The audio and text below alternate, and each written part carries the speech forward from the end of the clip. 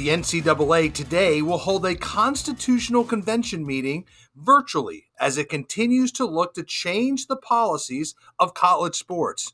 Remember that a committee of conference commissioners, athletic directors, university presidents, and athletes have outlined some dramatic changes to the college landscape over the past few months, and today's meeting is another step in the process. The NCAA could vote on a new constitution as early as January.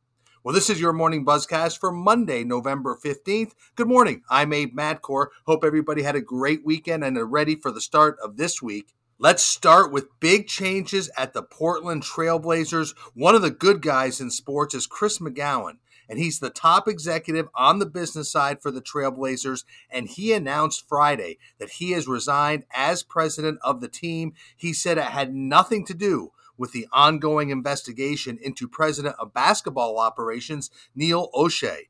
McGowan said that he had felt 10 years is enough time in the position, and he looked back very fondly on his tenure. That included a new arena naming rights deal for the Moda Center, 2 new television contracts, 2 jersey patch sponsorships, and more events and concerts at the Moda Center.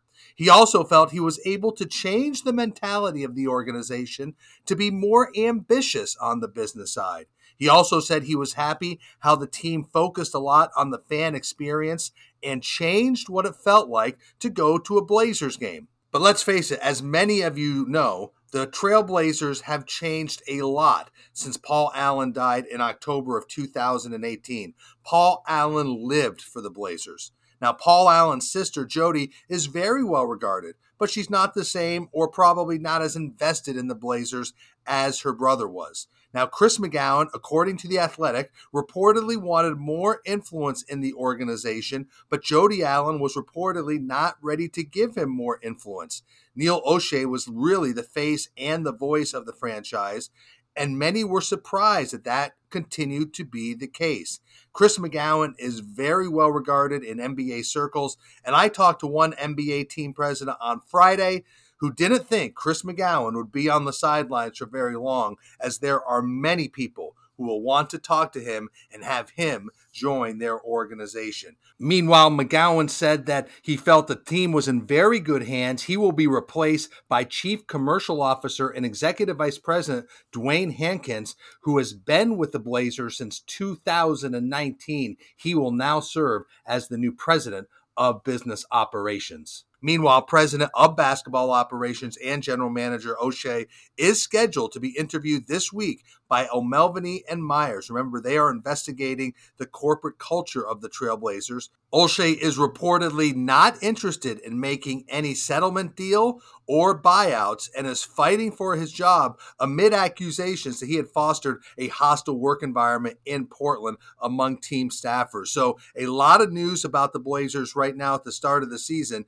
and not really for the right reason. So keep your eye on what's going on with the Portland Trail Blazers. Let's shift to soccer. We talked Friday in the Buzzcast about Cincinnati hosting Friday's United States men's national team qualifier against Mexico, and the plan was to be in front of a loud jam crowd, and wow, was it really. More than 26,000 people jammed TQL Stadium in Cincinnati. It was a hit. I watched it on ESPN, but Cincinnati showed very well, and I'm sure left very positive marks on the influential executives who were in town for the game. Because remember, Cincinnati is looking to possibly host a World Cup 2026 match at Paul Brown Stadium, and certainly Friday night's effort at TQL Stadium around the men's national team's qualifier and victory against Mexico bodes well for Cincinnati. Let's shift to baseball because the Tampa Bay Rays are still talking about splitting time between Tampa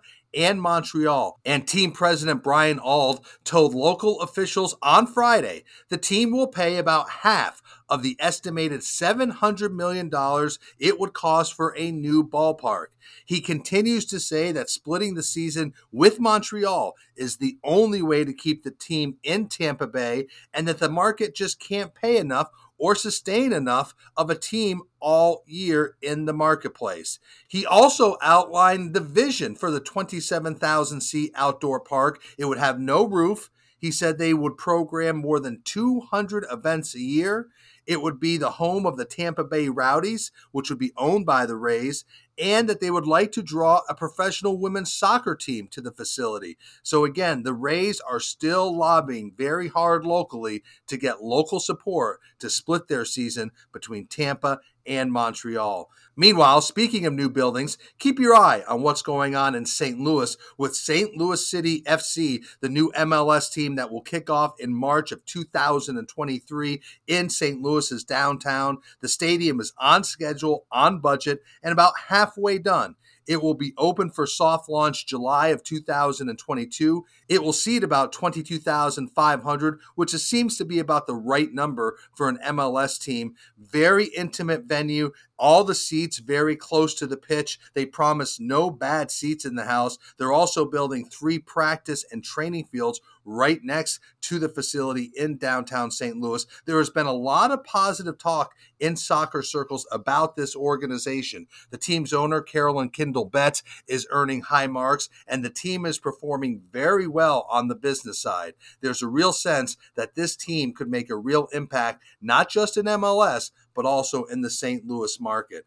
I know there are a number of Commodores and Vanderbilt alums in the sports business, and you'll see an upgraded sports experience and an upgraded sports complex at Vanderbilt as the university released renderings Friday of a proposed $300 million facility upgrade project. What would that include? There'll be a reimagined Vanderbilt football stadium, a new indoor football facility, and a new basketball operations building. So construction of phase 1 of this project is set to begin following the conclusion of this year's football season. So the fan experience in Nashville around Vanderbilt sports will certainly be improved and enhanced under athletic director Candace Lee. And finally, we all know about the bets politicians make on sports, but yesterday we saw 2 politicians take in a game together. Politico reported this morning that New Jersey Governor Phil Murphy on Sunday watched the Jets-Bills game with New York Governor Kathy Hochul at MetLife Stadium in East Rutherford, New Jersey. Now, we know New York Governor Hochul is a Buffalo native, and she's been very active in talks about a new Bills stadium. And she's clearly a Bills fan, and she wanted to take in the game yesterday, which turned into a big Bills victory on Sunday against the Jets.